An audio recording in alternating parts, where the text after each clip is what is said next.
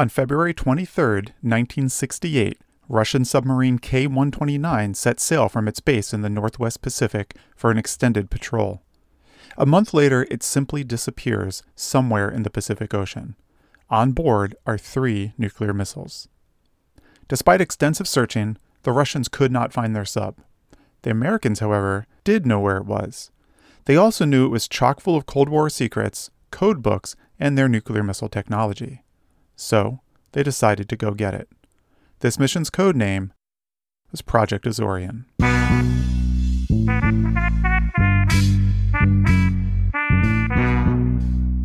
Hello and welcome to the Portside Report, a weekly update for mariners. I'm Brian Klein. This is a new segment on the Portside Report called Points of Interest, where I shine a little light on some things that make life on San Francisco Bay fascinating. What ensued in Project Azorian was one of the most audacious top-secret programs the U.S. had ever undertaken, the largest since the Manhattan Project, and they were going to do it right under the noses of the Russians. It was not going to be easy, however. The CIA knew that K-129 was located under 17,000 feet of water, more than 3 miles below the surface, and would weigh several million pounds. The technology needed to accomplish this task simply did not exist. So the CIA enlisted the help of eccentric billionaire Howard Hughes to build a top-secret ship large enough to hide a Russian submarine inside. They also built what looked like a giant submersible airplane hangar, intended for building and transporting a technology the world had never seen, completely out of sight. The ship had the cover name the Hughes Glomar Explorer, and the submersible hangar was called the Hughes Mining Barge, or HMB-1. Together, these became the greatest ocean engineering achievement of the 20th century. Now, I don't want to spoil the ending of this story, but I strongly recommend you find and watch the documentary entitled Project Azorian, The Raising of the K-129. It can be found at various places online. However, if you spent much time in San Francisco Bay, you've probably been in close contact with the modern-day legacy of Project Azorian.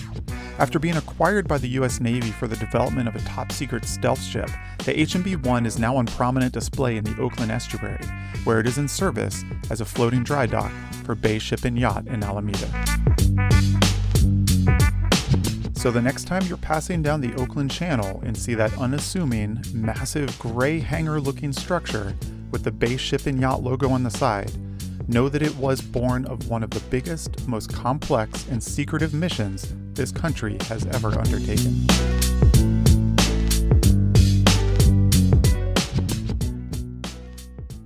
All right, and on to the local notice to mariners. This edition is going to be excerpted from the District 11 Local Notice to Mariners, Week 11 of 2019. I did skip last week.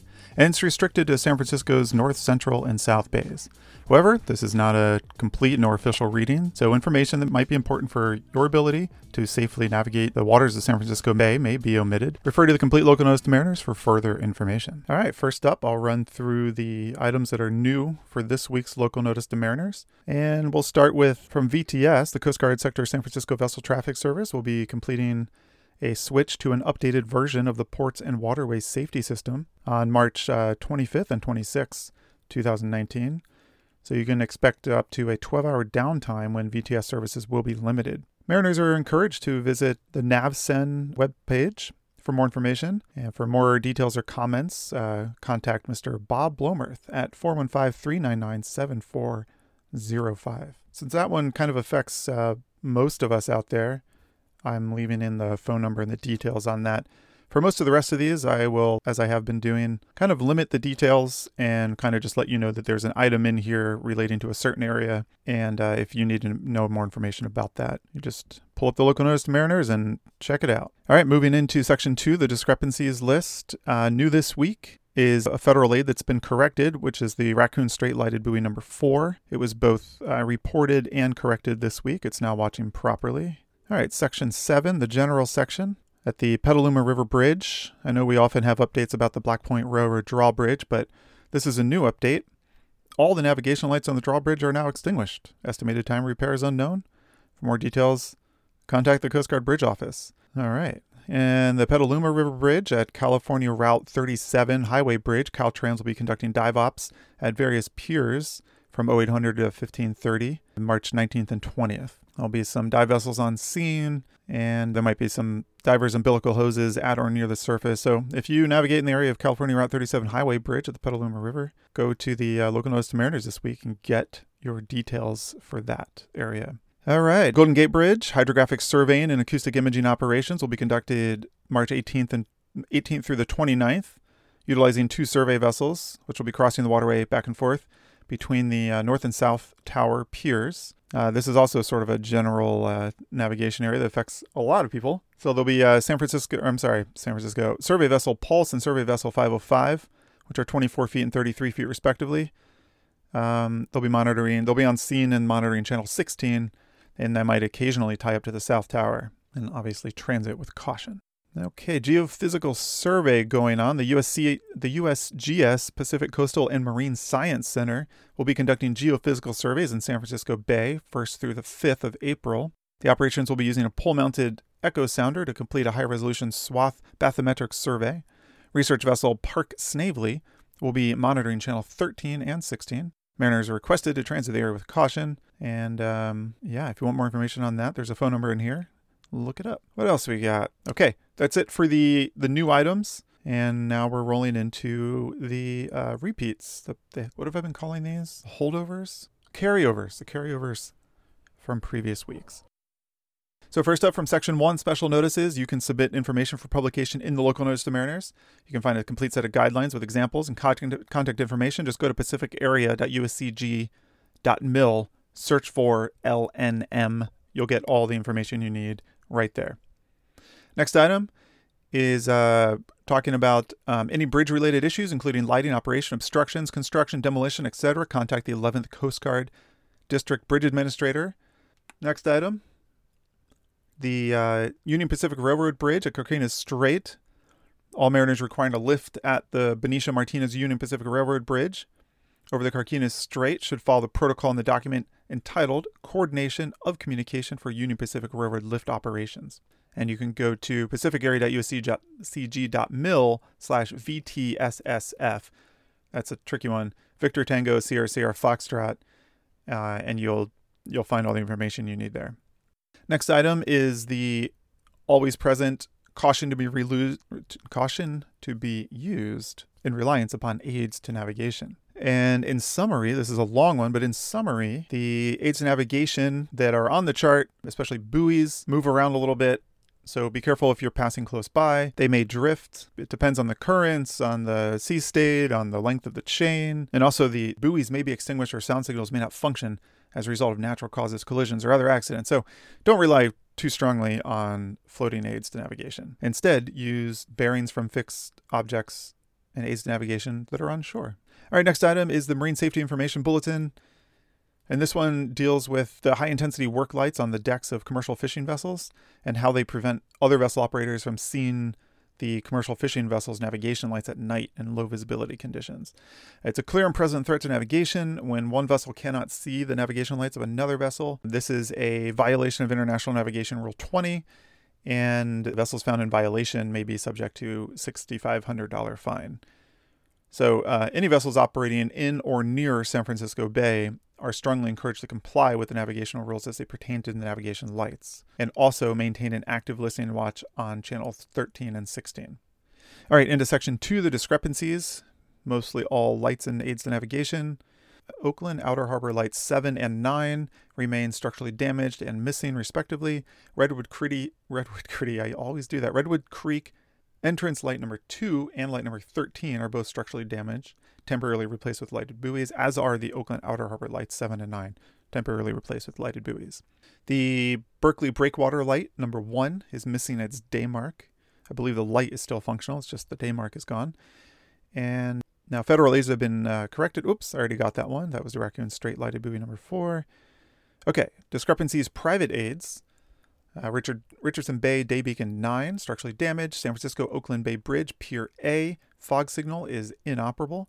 Bay Farm Island Light 1 and 3, lights are extinguished. Southampton Shoal Outfall, lighted buoy 1, lights extinguished. Raycor is inoperable. And the San Rafael Rock Quarry Mooring Buoy C is missing. From Section 7, the general section, there's the reminder about the NOAA electronic navigational charts. Basically, switch over to the ENC, the electronic navigation charts, as opposed to the raster navigation charts, RNCs, and paper charts. The information on the ENCs will be updated more frequently and will be more accurate. So start switching over to that. You can go to nauticalcharts.noaa.gov for more information. All right, at the Corte Creek Bridge, Bon Air Road Bridge replacement is still being replaced, I guess. They've got some work trestles there, and you got 20 feet of horizontal clearance, 3 feet of vertical clearance. So not a lot of people are going to be passing through there regardless.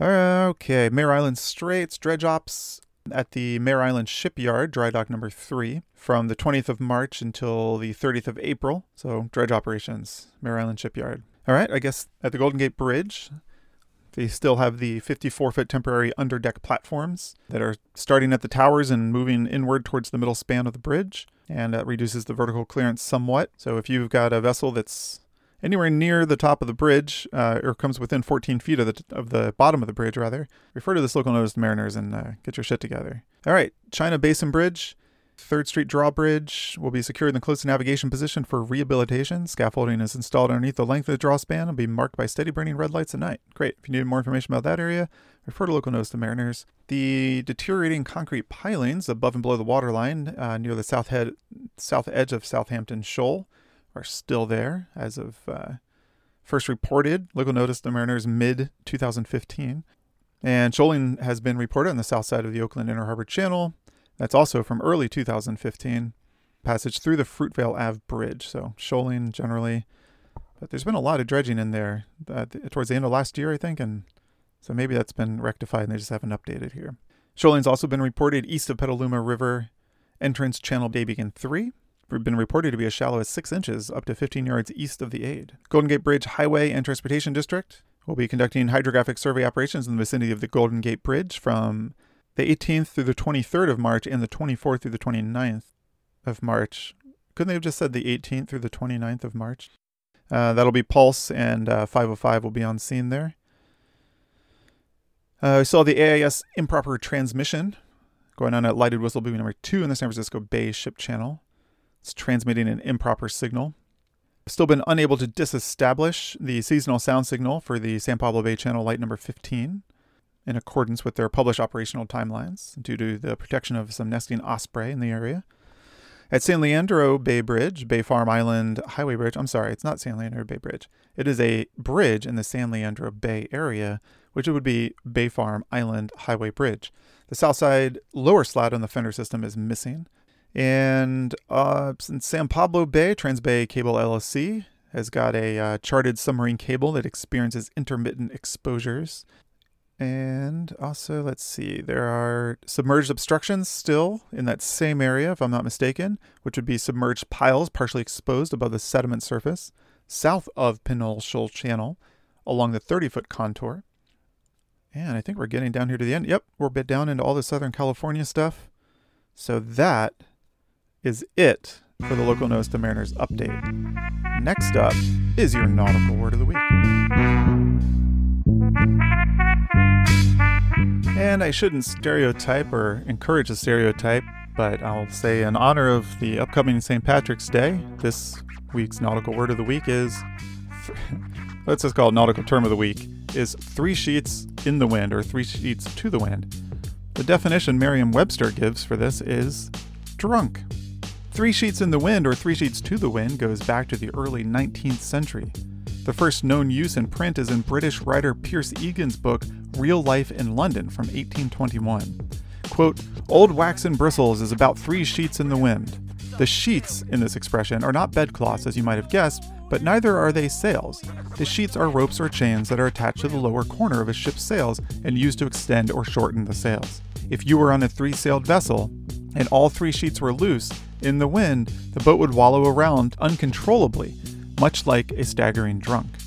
Old-time sailors would say that someone only slightly tipsy was 1 sheet in the wind, while a rip-roaring drunk was 3 sheets in the wind.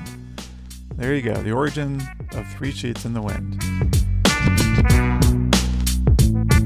If there's something you would like to be included in this weekly podcast, from happenings on the bay to weather forecast to continuing to broaden the scope, I would like to hear from you. Just send me an email at ahoy@portsidereport.com.